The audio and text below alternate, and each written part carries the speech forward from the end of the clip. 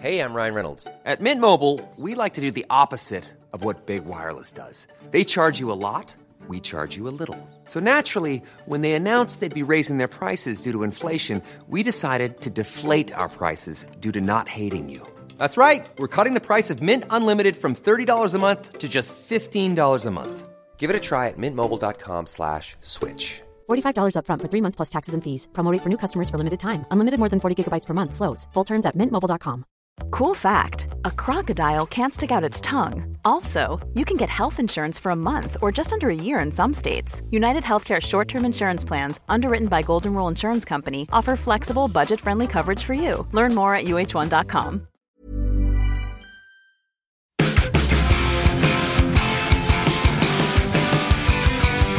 Josh Brown, you can't tell me what you're playing right now. I really want to, but I really can't. You just can't do it. For a few more weeks Playing yet. a super secret release that we can't even talk about whether it's good or bad. We'll not talk about it that much, but usually on the wind-up, which is, welcome to the wind-up. I'm Scott Tilford. That's Josh Brown. Hello, Scott Tilford. Welcome to another week of video games where the industry has very little going on, but there's a few little tidbits, little tiny Pikmins of news that we are pulling out of the brush to talk about. Speaking of, go on. I have a question to ask you. Yes. What is a Pikmin? A Pikmin is a tiny little creature that comes in a variety of different forms, whether it be fire-resistant, ice-resistant, water-resistant, etc., that sort of just appear out of the ground. They come out of onions, but the onions are called florlix, which I guess makes them more like a garlic clove. Everyone's been talking about Pikmin 4 this weekend. Including me. You're exactly so right. Good. Pikmin 4 is really good. And I'm just wondering, how have I missed this my entire life? Because it seems like the cutest thing in the world. I don't think they're that person. I don't think they're that cute. Okay. I'm a Kirby guy. I love cute, really like cutesy kawaii type stuff. But I can't.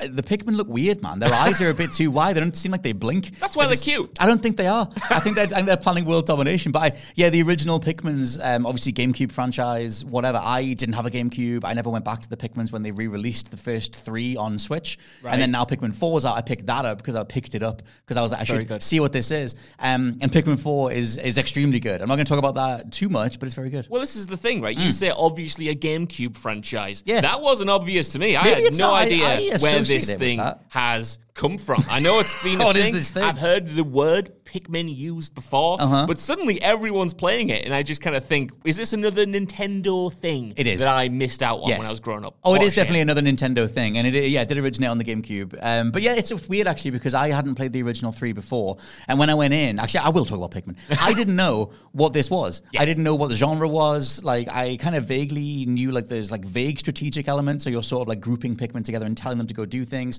but this is pretty much a 3D platformer that kind of plays just like a Mario, like a standard 3D Mario, apart from that you are allocating Pikmin to go do various tasks, and you're sort of just gathering up different treasures to fuel your home base, to make more Pikmin, to do more stuff, to solve more puzzles. And then some of them are elemental based, and sometimes there are enemies on the field that you need to throw tons of Pikmin at so that they all whittle them down, and then you harvest the corpses and you put the corpses back in your HQ as well. There's a weird undercurrent of darkness to this thing where you're just harvesting everything. And you play in Pikmin 4, you play as your own custom character, and you just guide the Pikmin around. You find different ones in the ground, and you sort of make them from your floating flour onion home base thing.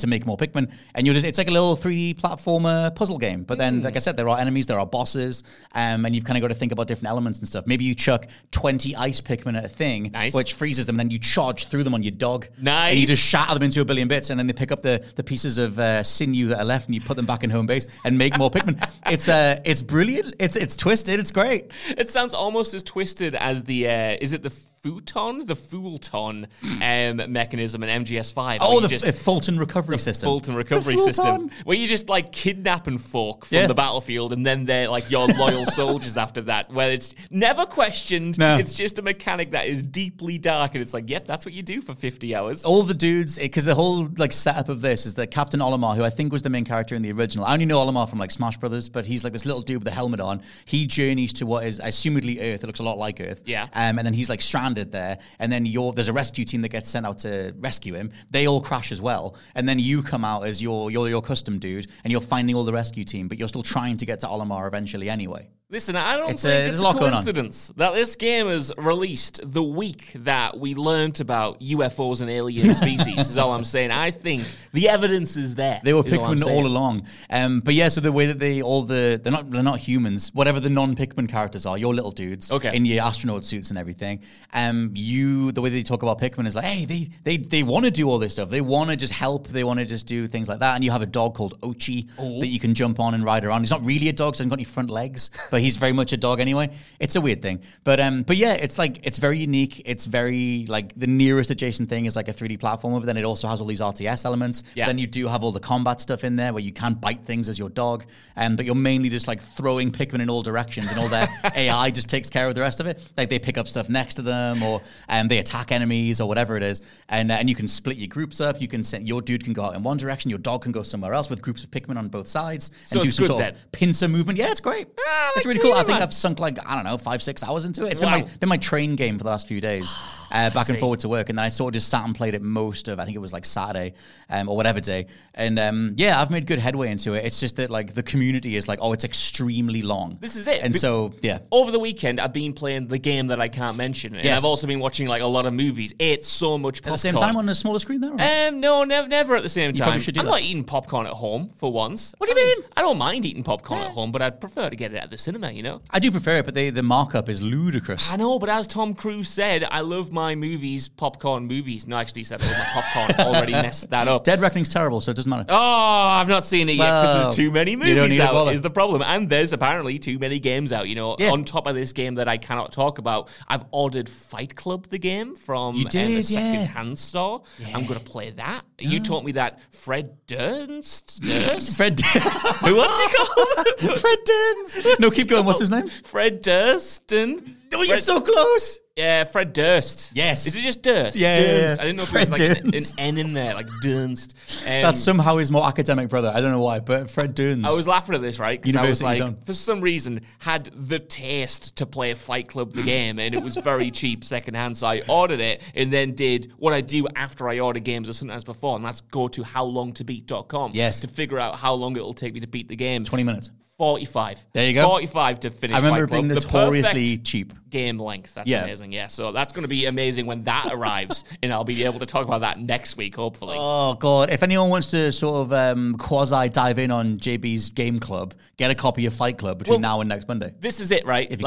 As I said last week, I'm going to reiterate it until it's done. This is a free hit month. We're playing whatever the hell comes our way. We're playing whatever weird stuff arrives in our brain, and I'm endorsing all of it. So let me know. You bring me into this. You're playing. We are doing this. You're the one playing the weird body harvesting game, Scott Tilford. So let me know on Twitter or wherever you want to let me know about what weird stuff you're playing this month, if indeed you are. God, the Fight Club game was a whole thing back in 2004, 3, 2? This is it. It completely was over my head, a bit too young for it. You know, I hadn't seen Fight Club at that time, so no one in my young circles were talking about Fight Club the game. If anything, we were talking about the Rocky Balboa game, which is our fighting game of choice. Oh my God, yeah, the Bruce Lee one was great as well. I was thinking of random tie-ins from like 2002. Yeah, I want to play them all.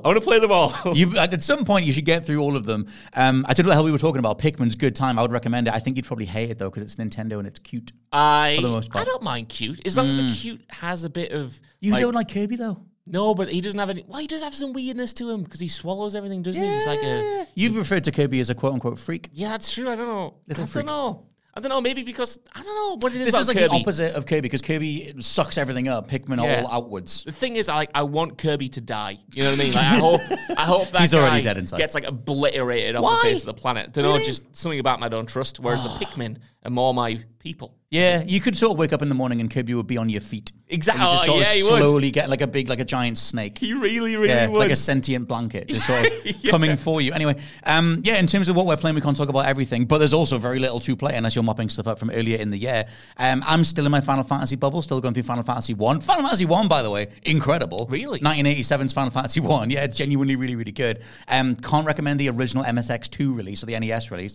I can only recommend the Pixel remaster because they did do so much to to it. Like what? Like reorchestrating the entire soundtrack, like speeding up. There's loads of different things. You can turn encounters on and off if you want to just choose to grind for a bit. You can boost how much XP you're going to get by a multiplier, so you can pick and choose when you want to grind. Difficulty is way easier because I did play the original it wasn't back in the day. I wasn't alive, but I did play the original Final Fantasy years and years ago, and just barely got out of the first kind of kingdom, the first open area, because that game is very...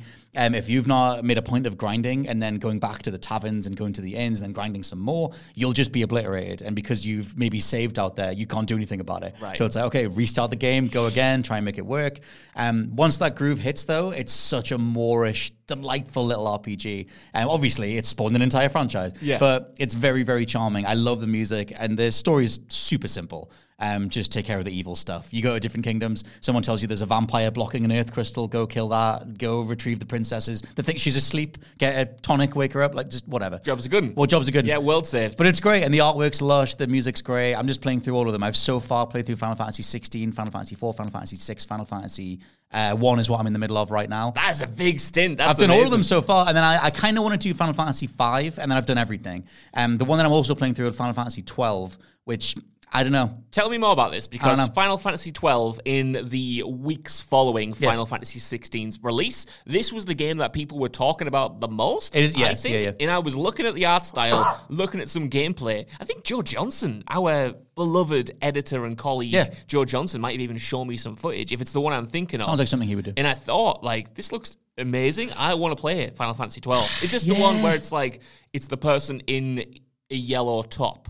Am I thinking of something else? You're maybe thinking of Titus from Final Fantasy 10? Maybe it's 10, actually. Maybe it's 10. I'm going to do some Vaughn in Googling 12 right now, doesn't have a top on at all. I might be chatting complete bollocks. He's a shirtless boy, but I can't think who you are referring to. I think if you search Titus for Final Fantasy X, I think that's who you mean. 12 is the one where they try to get away from turn-based stuff. They did that in 11. It was the MMO one, but then 12, it was like you're still pausing and allocating stuff to do, but you can run your characters around the battlefield. So it is like a nice kind of snappier version of turn-based combat, but the camera is terrible.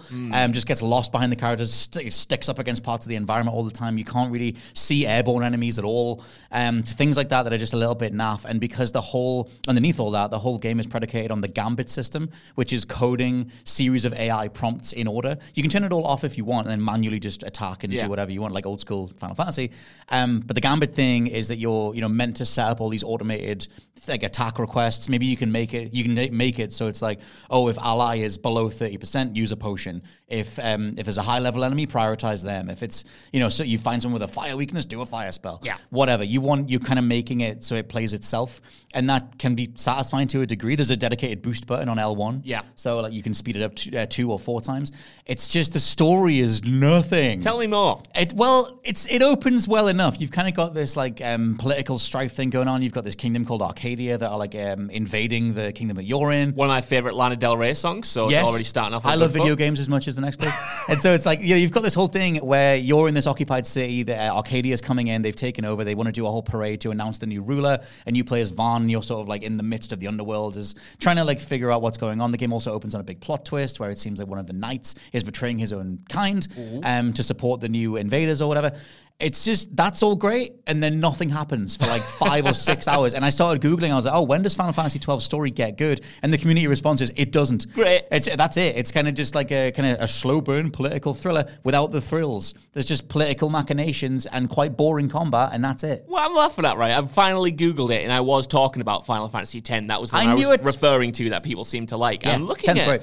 A cover for Final Fantasy 12. Yeah. And I don't think I've seen this before in With my the life. double-bladed logo. That one I've seen. I'm looking at another one now, though, that I don't know even if it's maybe it was a release in a different territory, but they've got like a bunch of faces. Like, that's so bad. That one sucks. I like the double-bladed guy. That's like the Star Wars one where the cast members are all exploding out of each other. Really is. To fill the whole thing up.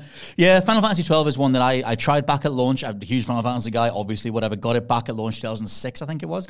Didn't get as far as I have done now, but it's just one of those things where it's just such a weird vibe to a game. It's it never really gets there. It's like ambling in like third gear, and I want it to kick in. Was this the Final Fantasy where things started to kind of go off the rails a little bit? Because people seem to enjoy 10, like I mentioned. People love 10. But I've heard nothing about 11. I've heard nothing about 12 until you just mentioned it there. And obviously 13 was incredibly divisive and kind of widely hated at the time. And then Final Fantasy 15 was quite divisive as well. And 14 was obviously online, and that was terrible at launch, but that is really good now. So where did it all kind of start going a little bit all over the place? Yeah, you could totally pinpoint 12 as that. I mean, I think 11 is the one. Obviously, 11 was the first online one. You needed the PlayStation, the modem for PS2. Of course it was, yeah. So that was the one where people like me were like, well, I just can't get on it. Like, I'm not going to pay. I think you had to pay a monthly fee for it or something. It was like, I could see them trying something. And because they made that a numbered installment, that you could argue that was the point where the dedicated fandom were like, well, you just priced us out of this. Or like, this just isn't what we want.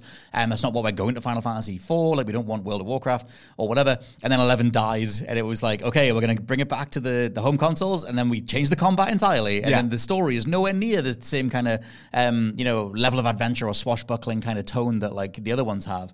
And then it's pretty much that. And then 13 was like a complete nightmare of a development, and then like the game that came out for 13. 12 and 13 have their fans, but like they're not accessible Final Fantasies. 13 especially is the one that just takes just forever to get going, and it's like in both games' cases, more in 13, the nomenclature that they're using, the like terminology to describe the world is just gobbledygook. Like it's just a complete mess of all these different terms about fallen gods and who's actually watching us, and they're all referred to different terminologies that all end in like LC, so it's like FALC and FC and whatever, and it's Kingdom Hearts territory to some degree. It's just one of those things where like it's a mess. This is my sickness though, right? I think I was talking on a podcast, or maybe even a list we did so much last week, I can't remember, about games that have an aesthetic that just appeals to me instantly. I think I was talking about Blasphemous 1, where I saw that game and needed to play it. Even though you and everyone else tells me so many bad things about Final Fantasy 13, I look at that game and I think I need to play this for the way it looks and these character designs and these level designs. It just has something Not the level design.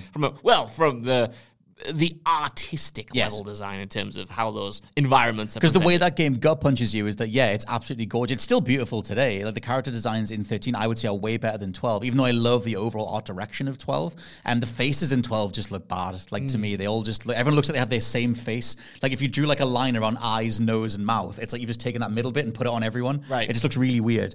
But 13 looks absolutely gorgeous. The reason people like me hate 13 is because it doesn't live up to how absolutely stunning the opening is and how awesome the various characters are. Like, I like Snow, Troy Baker's Snow, and Lightning and everything. Like they're cool, like as a squad, but like again, gameplays itself, everything kind of just is automated, and the level design, quote unquote, is just corridors. I remember seeing that after 16, people being like, "Oh, we were all right about 13." Like, no, the corridor bits are the bad bits. Like that doesn't mean that 13 was like ahead of its time. It was just bad. It's still bad in 16. But whatever. I'm still in a Final Fantasy bubble. I would still recommend Final Fantasy 1 above 12. But the Pixel Remaster. And the Final Fantasy 1 Pixel Remaster is legit incredible. Like, it's extremely well made. And when you remember just how much they were doing for 1987, giving you a ship to fly around in, giving you an airship, all these different things, it's really, really cool. We should pivot into some new stuff, though, because before August kicks in and the games arrive again. Oh, my God, August kicks in tomorrow. It kind of does. With various games that we did a podcast on last week, all the stuff that's coming in August, and we'll have a overall most anticipated list soon. There is so much coming in August. A ridiculous amount of stuff.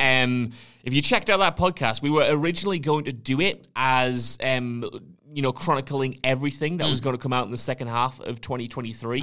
And then we went an hour on August releases and thought that would be absolutely ridiculous. So we're going to do monthly breakdowns instead, because there's just so much coming out between now and the end of the year. We do have the overall most anticipated games of the rest of 2023 thing that'll be getting turned around. So just keep your eye on the feeds, on the video feeds, on the audio feeds, and we'll talk about some new stuff right now, because this is just something to touch on. There is a Nintendo Switch leak doing the rounds once again. I feel like there's one of them every couple of weeks, but this one is hilarious as to how on point it is.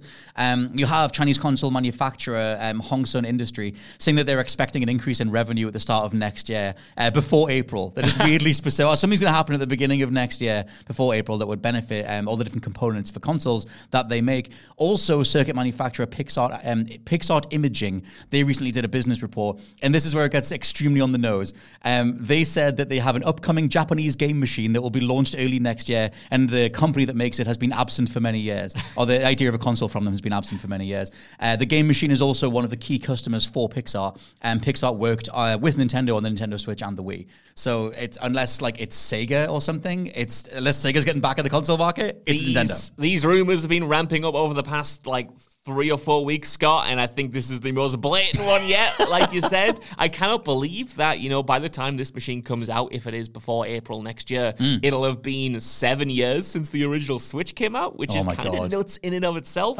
I'm all for a new Switch, even though I don't play my original all that much. I like the idea of having a more powerful version of it, because that's the reason I don't play it, right? When I was playing Tears of the Kingdom, as I've banged on about so much now, part of the reason why I couldn't get into it as much as Breath of the Wild was that Tears just felt so far behind technically in terms of its graphical presentation compared to the Xbox and PlayStation 5 games that I'm playing right now, that it was a little bit disappointing for me. So I kind of want to see what Nintendo can do with these franchises that I love with that extra bit of power, especially on the handheld itself, because I didn't jump in on the OLED Switch, which I kind of wish I did because I love the way that thing looks. So I hope the screen itself, if they do indeed do the hybrid thing, you got to assume they will. Millions of people have lost weight with personalized plans from Noom. Like Evan, who can't stand salads and still lost 50 pounds. Salads generally for most people are the easy button, right? For me, that wasn't an option. I never really was a salad guy. That's just not who I am. But Noom worked for me. Get your personalized plan today at Noom.com. Real Noom user compensated to provide their story. In 4 weeks, the typical Noom user can expect to lose 1 to 2 pounds per week. Individual results may vary. Cool fact, a crocodile can't stick out its tongue. Also, you can get health insurance for a month or just under a year in some states. United Healthcare short-term insurance plans, underwritten by Golden Rule Insurance Company, offer flexible, budget-friendly coverage for you. Learn more at uh1.com. This podcast is brought to you by Indeed. If you need to hire, you need Indeed. Indeed is your matching and hiring platform with over 350 million global monthly visitors, according to Indeed data, and a matching engine that helps you find quality candidates fast. And Indeed doesn't just help you hire faster. 93% of employers agree Indeed delivers the highest quality matches compared to other job sites, according to a recent Indeed survey. One of the things I love about Indeed is that it just makes hiring all in one place so easy, because you just get unparalleled access to job seekers. Plus, listeners of this show will get a $75 sponsored job credit to get your jobs more visibility at Indeed.com/WCG. Just go to Indeed.com/WCG right now and support our show by saying you heard about Indeed on this podcast. Indeed.com/WCG. Terms and conditions apply. Need to hire? You need Indeed. Has that kind of level of fidelity that you expect from these more modern handhelds in even Nintendo's own newest iterations of its handhelds. I always thought that the OLED Switch, I'm sure it was Jason Schreier was one of the many people who said that the next Switch was in production. We had various sort of industry manufacturers saying that they had various components that were coming together for it, and then it just didn't happen. I personally just think that was because of the pandemic, and I always think that if I'm Nintendo, I have all these new screens, I have sort of like half a system coming together, there's various design spec of what this next system's going to be, and obviously the tech industry fluctuates so much in terms of what the best processors to go for. I think the Switch has a Tegra, which is like at the time was like this big smartphone processor thing. But yeah, it's one of those things where I always thought that the OLED Switch was just this kind of like, let's just cobble together what we can, because idiots like me will buy it anyway, and they might as well just do that as a half step. Do you think they're saving the next big 3D Mario for this announcement? Because obviously they have Super Mario Wonder out later on this year, like the proper follow-up to Odyssey. Do you think they'll wait and announce that maybe at the end of this year, maybe as a launch game, or coming a few months after the next Switch drops? I don't really know how Mario development works. I'm not intimately familiar with that, but it has been a long time since Odyssey. So I really love that they're bookending the Switch with Mario and Zelda, because it's like you've you've got, in terms of full release years, like you started with Breath of the Wild and Odyssey, and you're ending on Tears of the Kingdom and Wonder. Yeah. So I would assume that through that lens, you're classing Wonder as a main Mario. Like, it very much is a main Mario. Like, it's Super Mario term. Like, it is the next main Mario. So I don't know if they then wait another 6 or whatever it is years. Oh, really? I don't know. They've not done... The last time they did a dedicated, like, new 2D Mario was the new Super Mario Brothers of, like, 2011 or whatever it was on the Wii U, or 2012 or something. But yeah, they seem to alternate. They've never really got in their own way by doing, like, a new 2D installment and then a new 3D installment the year after. Interesting. Because they do deserve... They are their own thing. Like, incredibly disappointing for me personally. I could not be more psyched for Wonder. Like, that's the thing. I'm pleased it's happening. Yeah. I love that it's Looks a thing. gorgeous. I just... If its existence makes me wait 6 or 7 years, like you said, for another like big 3D Mario, then I will be upset. You've got 30 years of stuff to play. Go back and play, like, you got 64, you got Sunshine. I played 64. Galaxy? I own Sunshine. I tried Galaxy, couldn't get into Galaxy. I need to really go back to Galaxy. Couldn't get into Galaxy? It really hurt my head. It really hurt my head trying to understand the perspective. That was just a limitation that I have. It's like a bodily limitation, like people who get like what's it called, nauseous and motion sick when they play VR. I was playing through Galaxy for the first few hours thinking, I'm going to get a headache. And it's such a shame because everyone loves Galaxy and especially Galaxy 2, but I need to try that again when I don't have a stonking headache. No, you are right. I remember when Galaxy first came out and I didn't have a Wii or whatever at the time. Still don't. And it was one of those things where I looked at it being played, being like, this looks so weird. All the shrunken planet stuff, like trying to get used to like, momentum and gravity and the pull of it and everything.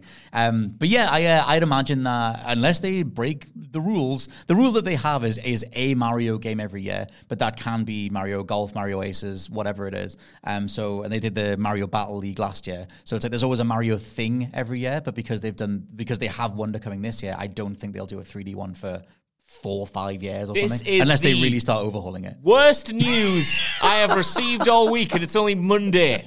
Because the whole thing that's rumored in terms of because they did Kirby went 3D. There is the rumor of the Donkey Kong game going 3D, like kind of like Donkey Kong 64, like doing like a new version of that. So they take their time with their flagship IP, which I love them for. And I mean, they're like running Mario's and IP into the ground, but I mean, it's sustaining. It's not going into the ground. It's very much shouldering all that expectation. But no, like Mario Wonder is the purest, best Mario you could get. Hurts me, it does. It really does. Enlightenment is just on the corner. I used to play the 2D Marios when I was younger because it was what my cousins used to have, so we always used to go through them. Especially, I think it was one of the re-releases that kind of bundled a few together where you could like play it co-op as well. I can't remember, but everyone seemed to have it on the Wii. I completely forgot. That'll just be the new Super Mario Brothers because you can. That team was up. it. Yeah. That was it. Super Mario Land. There's like 3D Land and 3D World. This was, I think, was the new Super Mario Bros. Whatever one that was. And I remember playing that all the time. And they're just games that aren't for me. Could never get into them, probably because I didn't grow up with them. And when it comes to like those 2D platformers,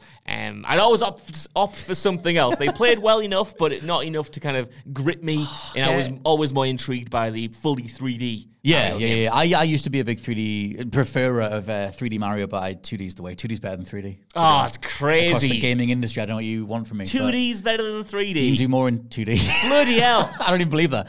I just think that the responsiveness you get from 2D can be so on the point satisfying. There's just something about the fluidity. I'm mainly coming off finally finishing Gravity Circuit, just thinking gameplay doesn't get better than that. Gameplay itself doesn't get better than that game. Like nothing feels as good as that game. But still, Mario itself, curious what they do, because I always thought they would hang back on Zelda and Mario and then do the new system with both of them. But I guess it's encouraging because now that they've forced Tears of the Kingdom onto the Switch and they're doing Mario Wonder, which does look really, really gorgeous, whatever's next, then that's the next big leap, like something that's developed for the next Switch system. What do you think they will have then to launch the Switch 2 with? Because they need something, I think. I mean, and it'll sell anyway, but I mean, it doesn't hurt to have a really good launch game or at least something to look forward to in the launch window. I actually don't think they'll have I don't know, because like I said, you've burned your Zelda and Mario cards. You've done them for the Switch. The momentum for Nintendo overall is like sky high. Like the Mario movie was this year. Yeah. The Switch is still selling ludicrously well. So I think that pivot has to be quite soft. So I don't think you cut off Switch owners. I think you make it backwards compatible and you just do a series of updates for like Mario Odyssey, all this, like both the Zeldas. You finally released the Wind Waker HD thing and it plays and it runs better than ever. You do all that soft stuff. This just feels soft console upgrade stuff. Oh my god, you were actually spitting some venom at me today. Everything that you're saying That's is necessarily what I personally want. I want the next Nintendo thing. Yeah. And finally we get a new Star Fox, for the love of God. Yes. But I don't think you're going to get much more than that. Man, I think you've got to at least have something. I agree We that. thought that about the Switch and they didn't have it.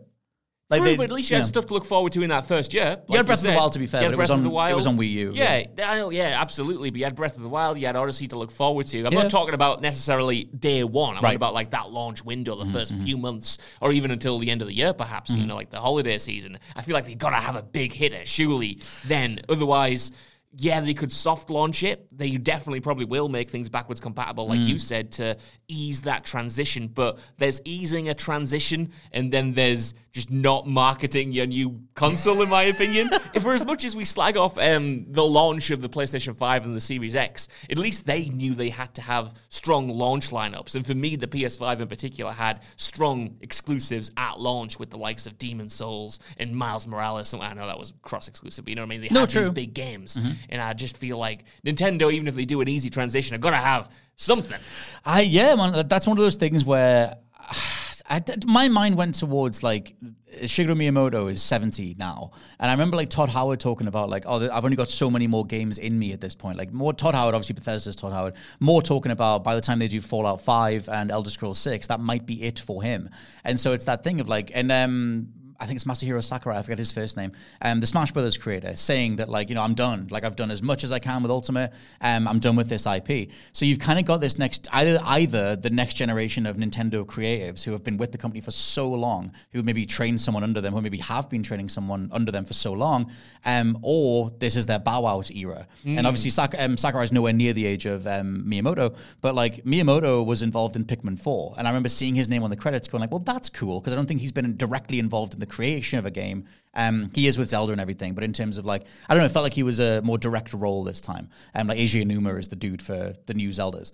And so it's one of those things where like, maybe this is his last system. Like, I truly hope not, but like, it's one of those things where I'm terrified of a world of Nintendo without Miyamoto. Like, I just feel there are so many business, and they're businessy anyway, but there are so many business tendrils, assumedly lapping at the door, clawing at the windows of Nintendo every day. Monetize this more, do whatever. And they do some of it, but I think Nintendo without Miyamoto's oversight, like this carefully curated, kind of like what Hidetaka Miyazaki is to FromSoft, or Hayao Miyazaki is to Studio Ghibli. Like, you have these like aging like creatives, and it's I think we're getting into that age where they're addressing it. And I'm just curious, like, because it's like, I say all of this to be, you know, is Miyamoto going to launch a new IP? They haven't had a new IP since Splatoon.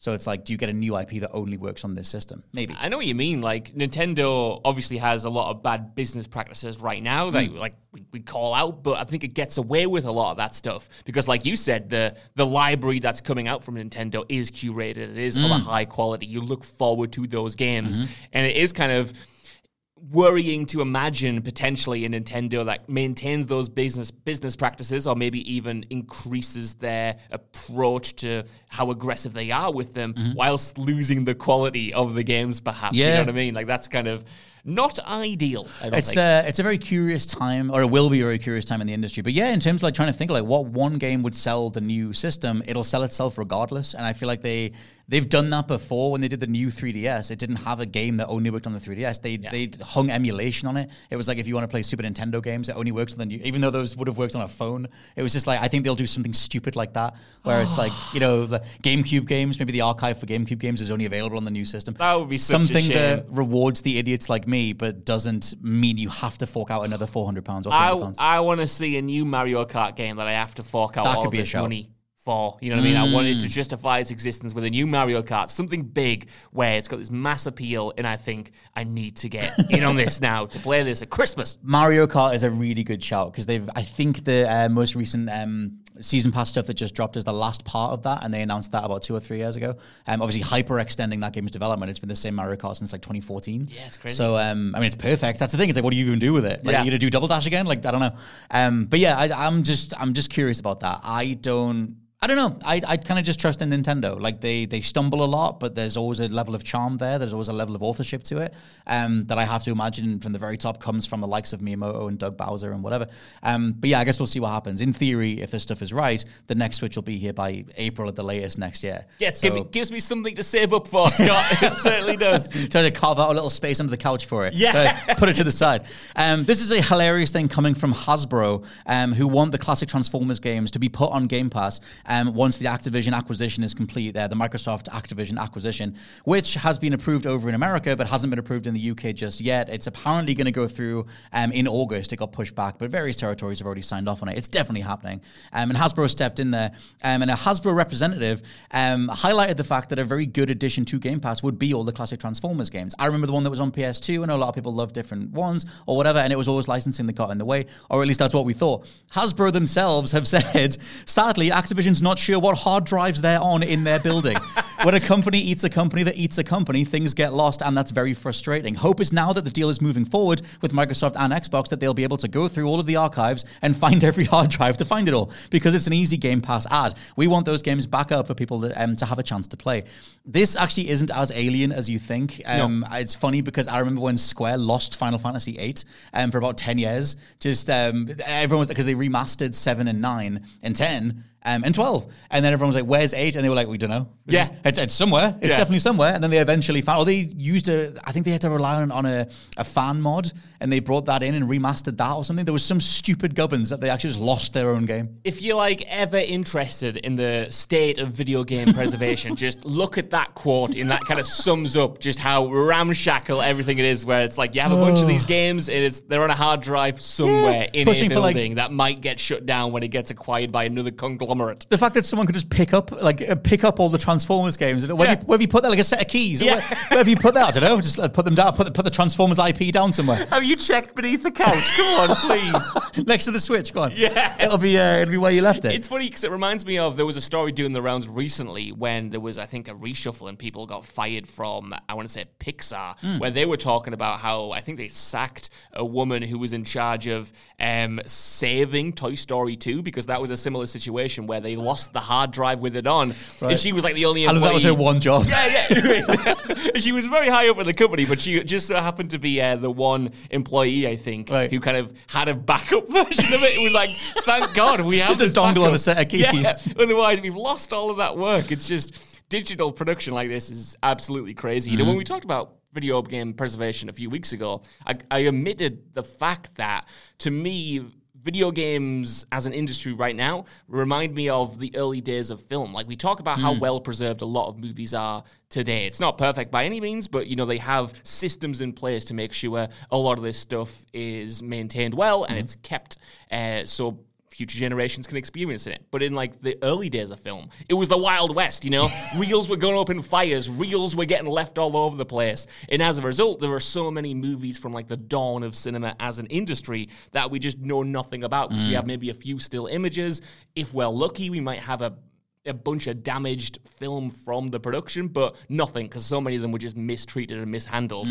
And that reminds me of the era that we're in with games now, where it's a huge industry, people are loving it, but it doesn't have that kind of maybe respect, or certainly not the infrastructure to maintain all of this stuff as it should be. And hopefully we get to that point, but I worry that it will repeat the mistakes of film, where it does get to that point, but it means anything in its formative years for the first few decades is hit or miss. It's most of it's lost, most of it's damaged, most of it is inaccessible. I think there's such an assumption as well that these things don't exist in physical space, that they exist on a cloud or a server in general, like some sort of like, you know, impenetrable, it's under lock and key, like, you know, like the history of gaming is right there and no one will ever delete it. The fact that you could just delete these entire games, that they do have a physical space and files on a hard drive and whatever. I think that, like I said, there are other cases of it. The one that comes to mind is the Final Fantasy one, but I know there's been other cases of that in gaming history, like just having games on USBs and hard drives and everything. But yeah, this whole thing, Hasbro themselves obviously wanting to, I think the most recent Transformers movie was a bit of a bomb, so it's like the Transformers IPs in a little bit of a lull, and it's like you might as well make them available. There's a whole nostalgic part of that would do extremely well.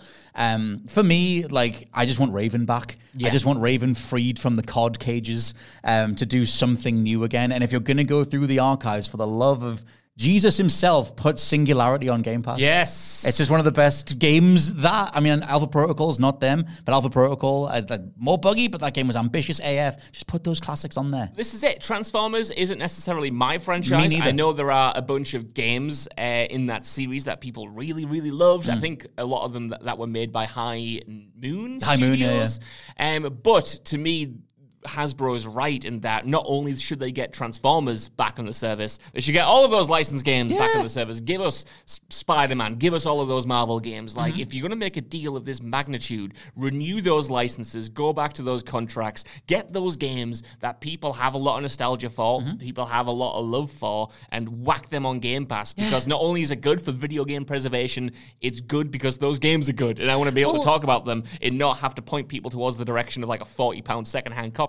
The thing is, like, there's a few different ways that people are approaching this. Like, I've seen a few people have got in touch with me and recommended Antstream Arcade, which, like, Antstream is a website or a service that, like, catalogs old school games that you can stream. And Antstream Arcade or Antstream Anthology, whatever it's called, on Xbox, and it's only on Xbox, does have Mortal Kombat 1 and all these, like, an Earthworm Jim and all these, like, old games on there, but they're not downloaded, they're streamed. And so that put me off because I need the responsiveness, especially in 2D games, because I need it to be a lot more responsive. And so I wasn't that bothered about that, but that's one way to do it. And when you look at the list of games that Antstream have got, they include like licensed stuff like Earthworm Jim. So I'm like, okay, that kind of conversation must have happened unless the terms of that original contract were more about downloadable games as opposed to streaming. Maybe that's the loophole. I'm not sure. And so that's one thing. The other one is the approach, well, there's a few, but like there's the Konami's one where they're just putting the TMNT collection together or the Castlevania collection, and you can just, it's just like, it's a launcher with 6 games on it and you just go through them. Kind of like Nintendo's own Mario Trilogy thing from a few years ago that they then took off sale. But then, for me, the best way to do it is the Atari 51. You go back to the people who made it and you interview them and you talk about it and you celebrate that era. Right. Like, if you got people from Hasbro or some of the devs, High Moon, like, or Raven, or whoever it is, get them on board and have it as like this awesome fan package that makes it way more recommendable. And there's enough that's so easy to put together. Like, a lot of those people assumedly will still be easily reachable. I just think you might as well celebrate it. I cannot recommend the Atari 50 package enough. Like, it's such a great slab of gaming history, and it's half chatty face style documentary, half playable history. And it's like, why not do that? Like, why not walk that line? You have the access to it. I want both. I want the originals, and I want a lovely packaged version like that with all the bells and whistles where we do celebrate them, and we do look at the people who actually made them. Because I think licensed games in particular, I saw just kind of discarded. Like, they were content before content was a thing, Like, they were given these ridiculous turnarounds to these developers who sometimes didn't have any experience, and they were just kind of told to, fart them out and essentially get these out in time for the movies. Even, I'm pretty sure, I can't remember who said this, but like, some movie executives being on the record, I think it might be when Marvel were making games, and it was kind of just viewed as an extension of the movie's marketing rather than its own piece of art or its own product. It was just there to promote the movie.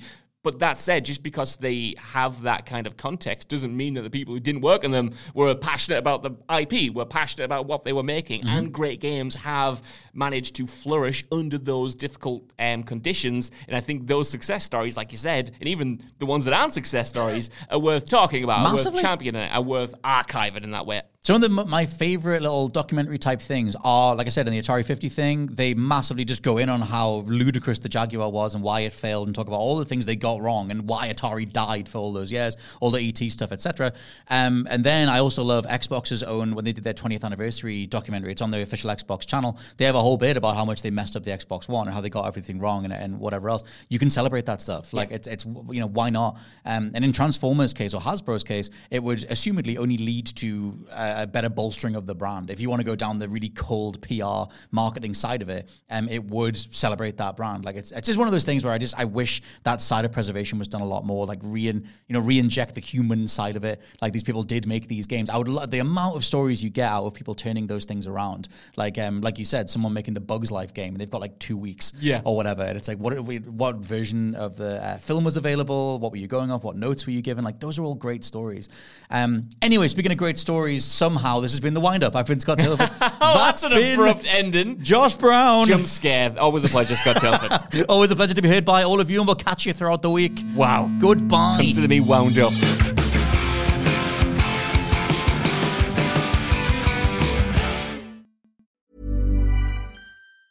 Planning for your next trip? Elevate your travel style with Quince. Quince has all the jet-setting essentials you'll want for your next getaway, like European linen, premium luggage options, buttery soft Italian leather bags, and so much more. And is all priced at 50 to 80% less than similar brands. Plus, Quince only works with factories that use safe and ethical manufacturing practices. Pack your bags with high-quality essentials you'll be wearing for vacations to come with Quince. Go to quince.com/pack for free shipping and 365-day returns. Hi, I'm Daniel, founder of Pretty Litter. Did you know cats tend to hide symptoms of sickness and pain? I learned this the hard way after losing my cat, Gingy. So I created Pretty Litter, a health monitoring litter that helps detect early signs of illness by changing colors, saving you money and potentially your cat's life. Pretty Litter is veterinarian developed, and it's the easiest way to keep tabs on your fur baby's health right at home. Go to prettylitter.com and use code ACAST for 20% off your first order and a free cat toy. Terms and conditions apply. See site for details.